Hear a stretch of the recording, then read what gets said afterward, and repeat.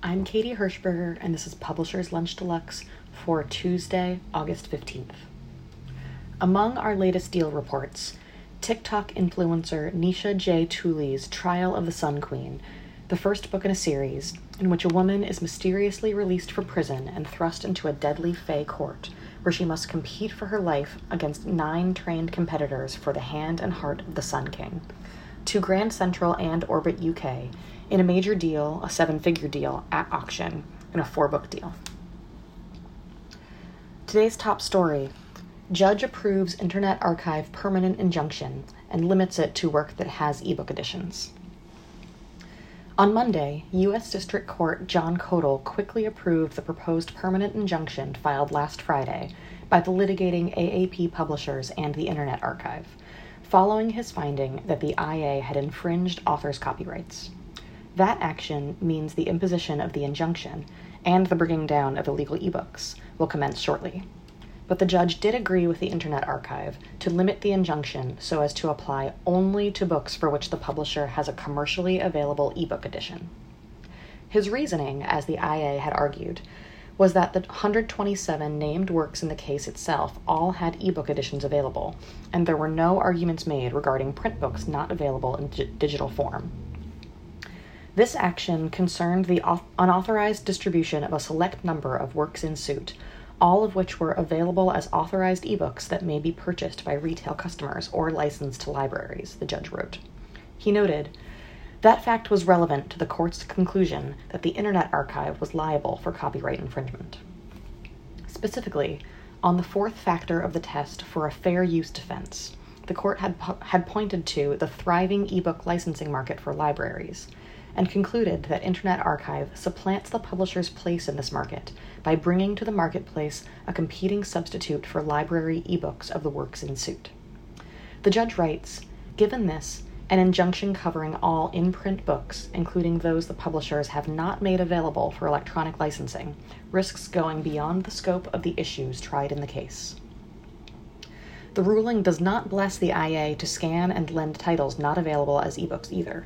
It reaches no conclusion and accepts those works from this injunction. Because all the works in suit were available in authorized ebook editions, the parties did not brief, and the court did not decide, whether the unavailability of digital library licensing would affect the fair use analysis. Accordingly, the court has narrowly tailored the injunctive relief in this case to cover only copyrighted works, like the works in suit, that are available from the publishers in electronic form. It is not clear yet how many titles the limitation might leave outside the scope of the injunction. In a statement, AAP President and CEO Maria Palante suggested, the court's ruling today will have a very minimal impact. The overwhelming majority of the tens of thousands of books that plaintiffs make available in print are also commercially available from them as authorized ebooks. The extent to which this limitation emboldens the IA to keep lending their digital scans of books that do not have ebook editions from their originating publishers is a separate question. Palante noted the plaintiffs are not precluded from enforcing under the Copyright Act the small percentage of works that may not be covered by the injunction. The AAP as an organization may be restricted on that point. However, since their side letter agreement with the IA that allows other AAP member publishers to take advantage of the injunction and withdraw their books promises not to underwrite the legal fees for a lawsuit arising out of the IA's controlled digital lending and the National Emergency Library from the past 3 years.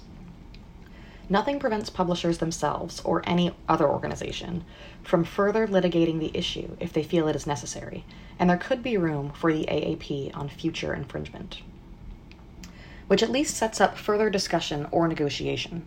On that side agreement, Palante said, we are not precluded from going beyond the injunction to assist our broader membership remove books that may not be commercially available as ebooks at this time.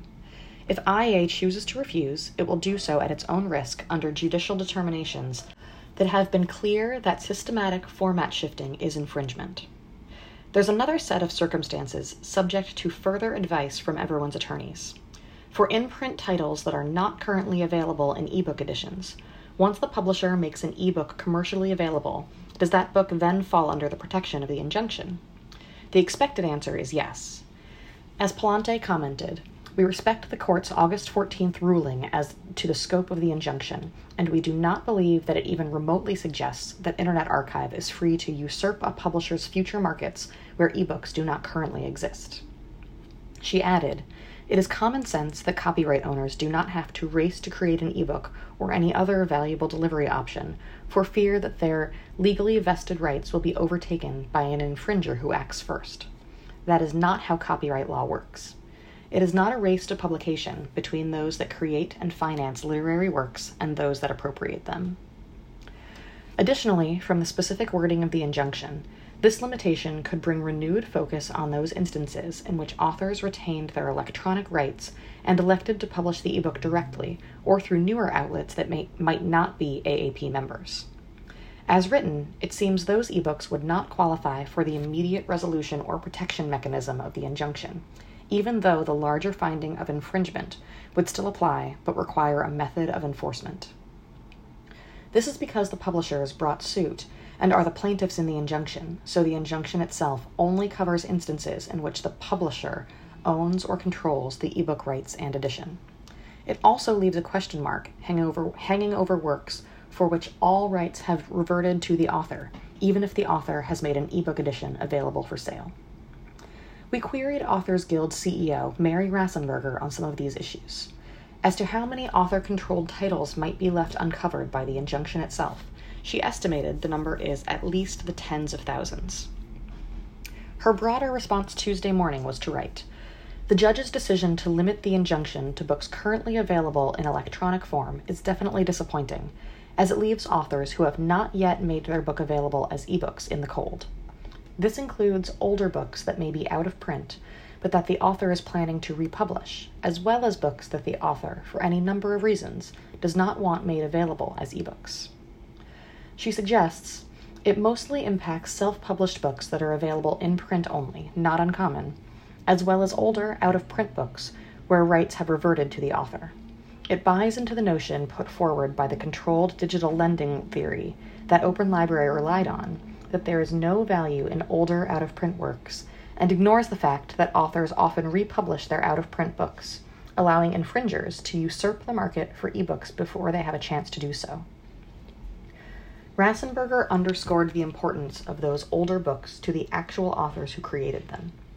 Most authors are always looking for new sources of income, and their older out-of-print books often have a great deal of value to them. Although the potential market for these older books may not be big enough for the original publisher to want to invest in keeping the book, authors do earn hundreds or thousands of dollars from their formerly out-of-print books that they republish. That is meaningful income for most authors when the mean full-time author writing earnings are just $20,300. Making those books available for free on the open internet through Open Library or any library under the controlled digital lending theory destroys the potential markets for those books, precisely because they are so small. We wrote about this in our amicus brief in the case. But, Rassenberger noted, the decision on the merits stands, however, and it makes very clear that digitizing and posting any books on Open Library without permission is infringing, and we will assist authors in getting their books off of Open Library. In other news, Paul Murray and Alice Hoffman published new novels this week, while new nonfiction includes work from Elizabeth Rush and David Shee. In new postings on our jobs board, Grey Wolf Press is looking for a marketing and sales associate or marketing and sales manager.